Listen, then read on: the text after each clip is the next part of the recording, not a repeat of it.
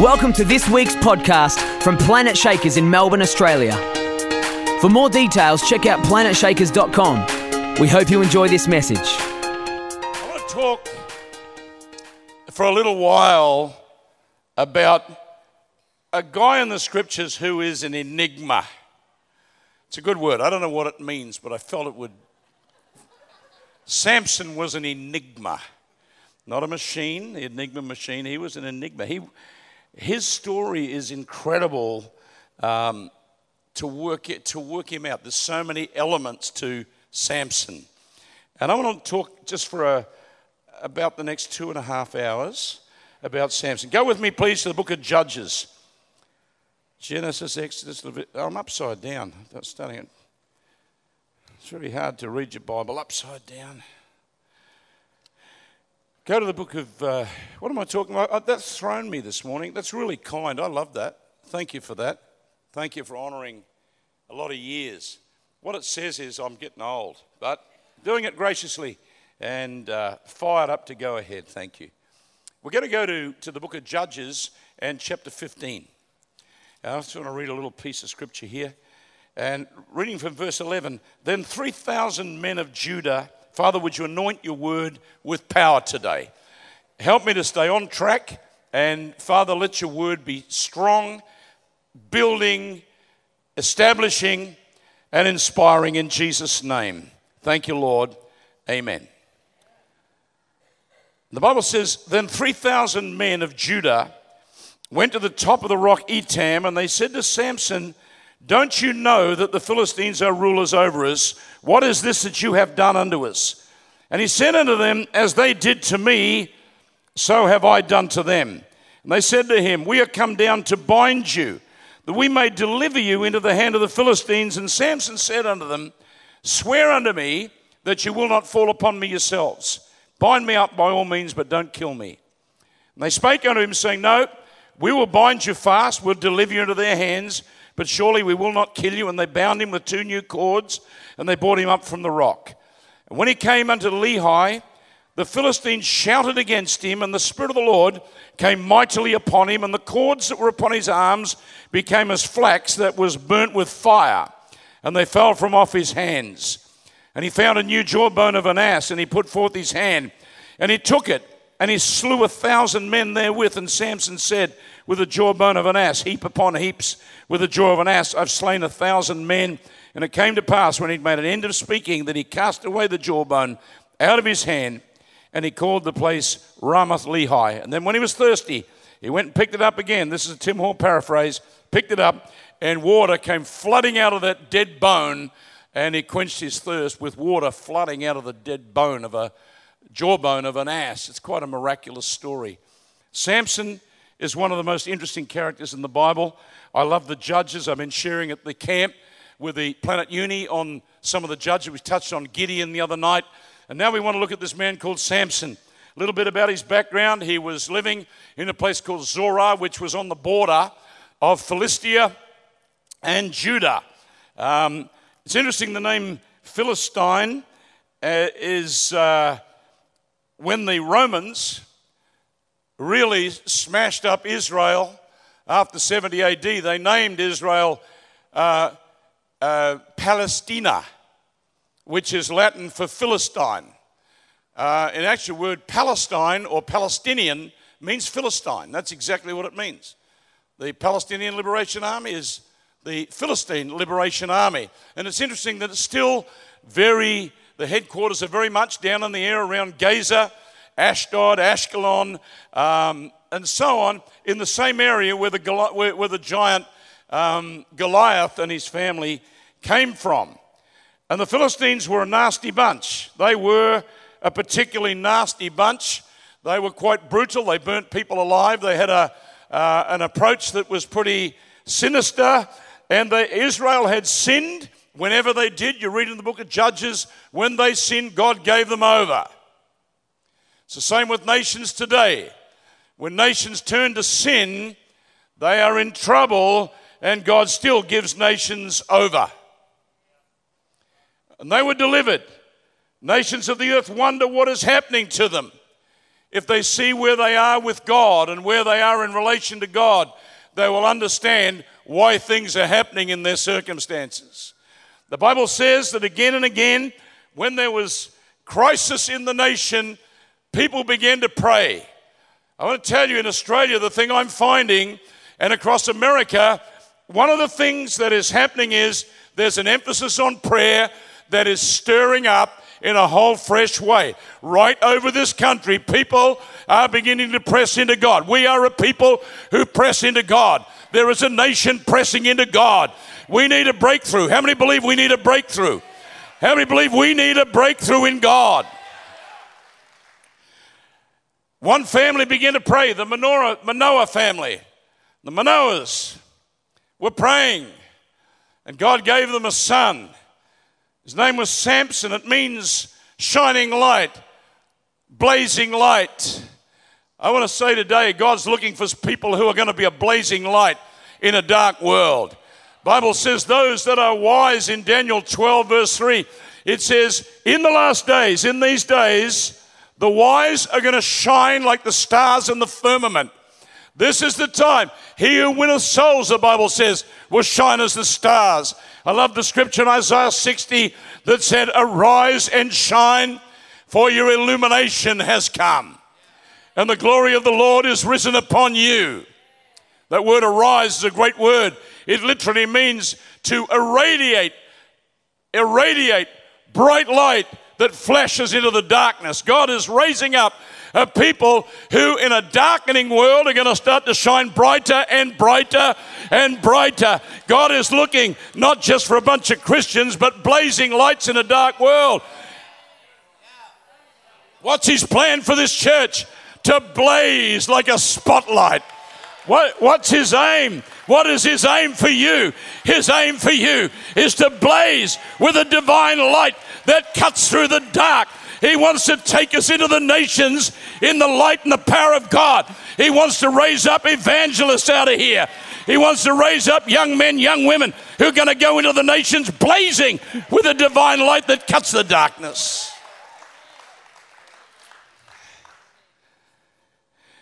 Samson was born.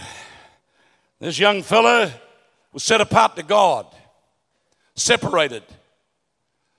We live in a world of compromise. The church is facing compromise, and I don't want to go into a lot of stuff now, but the church is going to be faced with more and more compromise in the coming months and years. More and more. Young people are faced with compromise as to how they live morally. Some will want to live in a place where they can sin and grace will keep them going. The Bible says, shall I continue in sin that grace may abound? May it never be. God's looking for a holy generation. Every move of God in history that has been significant has had a holy base. People set apart to God, not walking in a... I was listening to a preacher the other day, and he was talking about the San Andreas Fault in America. And we all know that the scientists have told us for years it's only a matter of time before the San Andreas Fault, I think there's a movie out about it now, is going to just start to do this and that, and yet people are still buying real estate on that line. Buying houses on the fault line. I might be missing something. I may be missing something, but that's not where I want to build my house. I don't want to live with the knowledge that tomorrow I might wake up 100 feet down underground. And yet people build their house in God as close to the fault line as they can. It's a day of separation. Samson was separated. He was a Nazarite, which means a separated one. His hair was never cut, and he wasn't to drink wine or he wasn't to drink alcohol. In fact, he wasn't even to touch grapes. He was cut off. He couldn't touch anything that was dead. He was set apart. And there's something about this young man, because the Bible introduces him really here at the end of chapter 13, and it says this, and I can't read it without these, so I shall pop them on. Oh, there it is. Good, there's writing there. And the woman bare a son and called his name Samson. And the child grew, and the Lord blessed him. And the Spirit of the Lord began to move him between the camp of Dan and Ashtaol. The camp of Dan, which was between Zorah and Ashtaol. He was a Danite.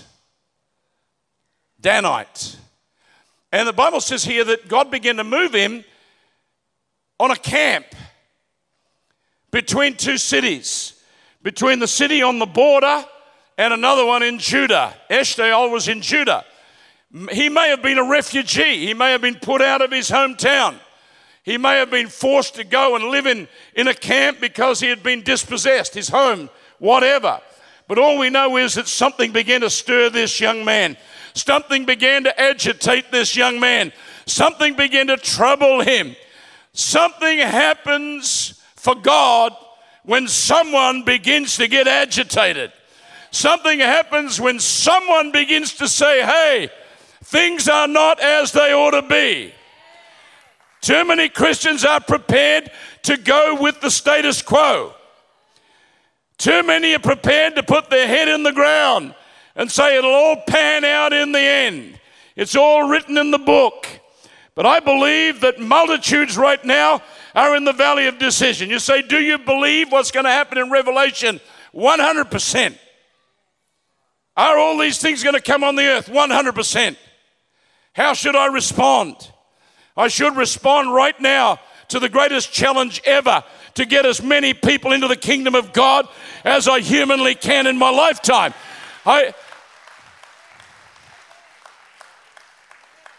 How should you and I respond to a world that's going to hell in a handbasket? The greatest response we can have is to say there's a nation out there, multitudes in the valley of decision. You know what I love about Planetshakers? We live the name. We live the name. Right now we've got a team somewhere in the world. Oh, Hawaii, that's hard. In the harshness of the conditions of Hawaii, having revival meetings on Waikiki, and a bit of surfing down there on the pipeline. Ridden it many times. Waimea Bay at 35 feet. Didn't even get my hair wet. That's a lie from the pit of hell. No, we're from somewhere, just a lie. But we got teams going to all these different places. I've had the privilege of being with the team a few times and working with the team over in Myanmar, and the souls that came in, the multitudes at the altar and the people getting healed. And we are touching multitudes across the earth, but it's only the beginning. It's only the beginning because we've decided to be part of a bunch of people that don't just want to sit in church, because somewhere we've been agitated that our life is not just to come to church carrying a Bible and take up space, but we are agitated and stirred of God to get out there and impact this planet in power. Those kids that went with us, well, not just kids, but those that went to Vanuatu, I have never been with a greater, fired up, more impressive, more motivating bunch of young people in my life. I don't think I've ever enjoyed a week of ministry like that week. And most of it, I sat back and I watched a team going in there, agitated over the pain of a country, agitated to see them healed, stirred up in the mornings to get in and lay hands. And we just had a report to say that of the 40,000 people in that area, over half came to the meetings, and of the 40,000 that were there, 13,000 came into the kingdom. And everyone that was there has come back and said, when are we going again? We are agitated. God, stir us to a new height. God, stir us out of complacency. God, stir us out of just wanting to have a nice life. There's a pastor in America a few years ago. His name was David Wilkerson. David Wilkerson had a nice church with a nice congregation, with a nice car, with a nice wife, with a cat probably, and a dog, and a rocking chair. And they would have the singing Christmas tree, and they would have people come at Easter, and they had a nice church. But something happened where he didn't want nice anymore. Something happens when you say, that's it, I've had enough. Something happens when something stirs down in here and you go, man, I got destiny on me. I'm born with a destiny. He stopped watching television, started going down to his shed every night for about 2-3 hours seeking God. And he began to press into God. Pressing in. One night, he was saying, God, I want to break out of just ordinary. I hate ordinary. I don't like ordinary. I don't want at the end of my life for someone to say Tim Hall was just very ordinary. People think I'm a lunatic. In many ways, they think I'm quite nuts. But that's part of it. That's part of the journey. I want to have a go. I want to take a risk. I want to go to some mad places. I want to go to some risky places. Risk is overrated. Highly overrated. What's a bit of snake bite or martyrdom? Or firing squads and stuff. That's great. Bring it on. Most Christians need some of that stuff. He just pressed in. Then one night he's watching he must have been back on television, watching the news. Or was it in the paper? No, I think it was the paper. It was the paper. And he saw a picture of some guys that were gang members. And these guys were in court and they had no one really to represent them. And something rose up on the inside. He thought, they've come out of the projects. What hope have these guys got? All they've got, the greatest thing they can do is lead a gang or make money out of drugs. What will I do? And he went down to the court, tried to get in and talk to them, got thrown out and got in the paper as the preacher that got kicked out. And the gang thought, hey, who's this preacher that's trying to speak for us? Man, I'm going so fast that I am spitting uncontrollably here. It's like watching out actually being a can of fly spray. I know how one feels now. It's like that. So the gangs looked for him and he got down with them with Nicky Cruz. The Mau Mau's, they were animals. They were crazy, wild Puerto Ricans. Anyone here from Puerto Rico? Any Puerto Ricans? Is there one? Thank you, I see that hand. Is there another? No, Puerto Ricans. So he had this gang called Mau Mau, and they were wild. They're like the Crips or the Bloods or these other gangs. Ruthless. He would carve his name with a flick knife into someone's chest and throw them out of a car at 70 miles an hour, which I think today is about what? How many Ks? 70, 134, whatever. I don't know. Still miles per gallon, feet and inches. All that newfangled stuff. It came in the 60s. It was ridiculous. No one knows how tall they are anymore. How tall are you? I don't know. 100 and whatever. Yeah. 5'10" and a bit. How much do you weigh? None of your business. I go in kilos there because it's less. But that's another thing. So they embraced him and he got amongst them and he went down into the thick of it. Here's this nice pastor with a nice church in the thick of it. Well, he witnessed to them and shared with them, but then Nicky started to get convicted. And he said to him, Nicky, Jesus loves you, Nicky. Jesus loves you. And Nicky went away and all he could hear was, Nicky, Jesus loves you. That's not God speaking. That's how Nicky interpreted it. Well, the preacher came back and for days, all Nicky Cruz had heard is, Jesus loves you, Nicky. And he came back and he says, preacher, I don't want to talk to you anymore. And he says, Nicky, Jesus loves you. He says, no more with the Jesus love you. And he says, if you come back, I'll cut you up. And he pulled a knife out, flick knife. I'll cut you up to 1,000 pieces. And David Wilkerson said, yes, and every one of them, you cut me to 1,000. Everyone will lie on the sidewalk there crying out, Nicky, Jesus loves you. Nicky, Jesus loves you. Nicky. And Nicky went away and all he could hear was, Nicky, Jesus loves you. Well, that's not how God, as I said, but Jesus loves you, Nicky. Jesus loves you. And it drove him mad. And eventually he contacted the preacher. He says, all I can hear is, Nicky, Jesus loves you. And he came to the meeting and he got saved. And he looked at all his gang, and they all come down and got saved. And it was the beginning of Teen Challenge, which has spread the world and touched, multiplied hundreds of thousands, because someone got agitated, because someone got stirred to go to another level. I got to move quick. That was my first point. So I'm going to jump. I'm going to jump over catching foxes. An afternoon catching 300 foxes. It's an incredible amount. I've only ever caught 42 on foot. It was last year.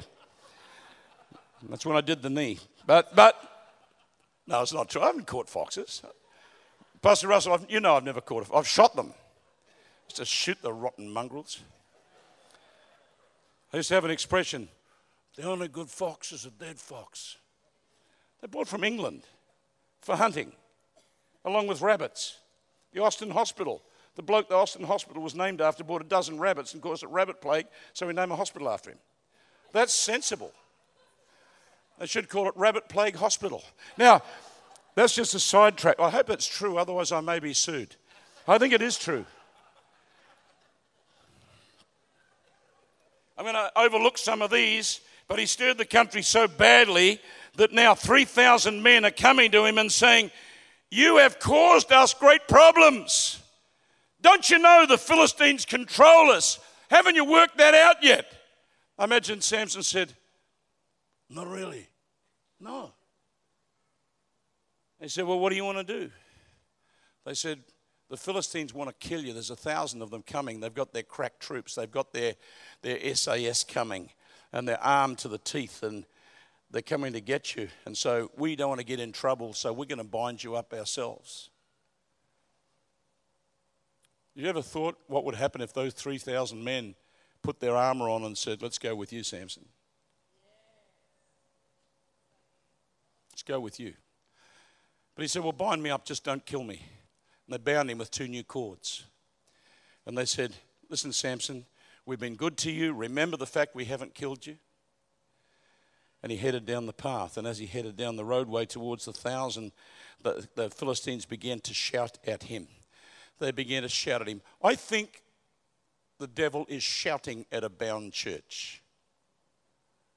I think he's shouting in defiance at a church that is, and I'm not talking about our church, I'm talking about the worldwide church, that is still bound with cords of apathy, cords of fear, cords of timidity, cords of compromise, cords of everything that holds back the kingdom of God. And now the devil is shouting in derision. Here the Philistines begin to shout. And as they begin to shout, something happened. The anointing of the Holy Ghost began to fall. I tell you, the louder the devil shouts on this planet, the more we hear about ISIS, the more we hear about this, the more we hear about the stuff on the planet, the greater level of the manifest power of God. Greater.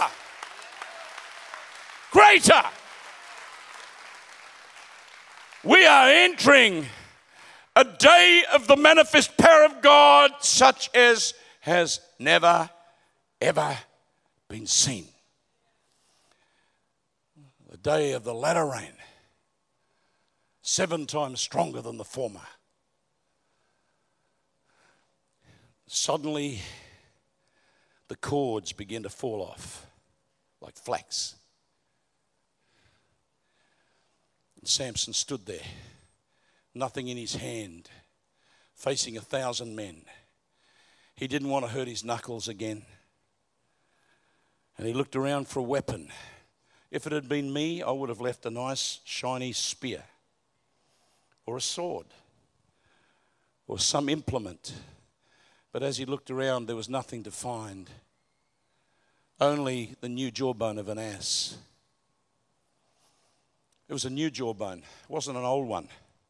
Not an old, dry one, but a new one. Still had meat, maggots, dragged away by some animal from a kill, perhaps.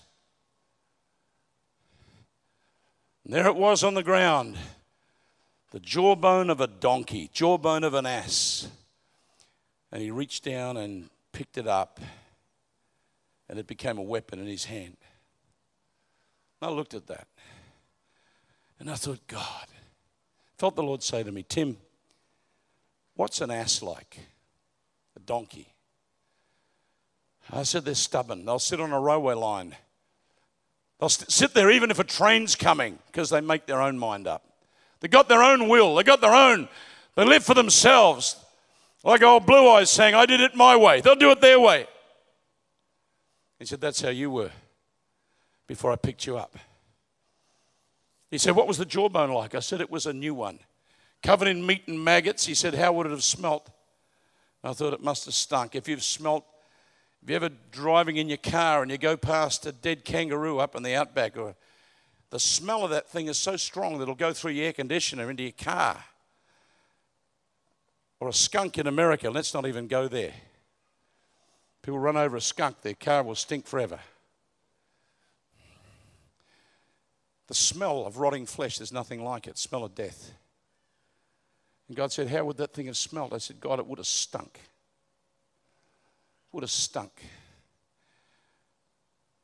He said, that's how you were. Stubborn, living your own life, and smelling with the stink of death. But he said, but I reached down, my son reached down, and you responded to his word, and his nail-printed hand picked you off the ground, and you went from a filthy, stinking piece of refuse to a sharp threshing instrument that would thresh a mountain. And Jesus sees us in our sin. He sees our willfulness. He sees our self-will and the depravity of our sin. And he smells the stench of sin that's an abomination to him. Yet he so loves us that he sent his son, and the only hand that can pick us up is the one that's been pierced. Thanks for listening to this week's podcast. We pray that you were truly blessed by what you heard. For more details, check out planetshakers.com.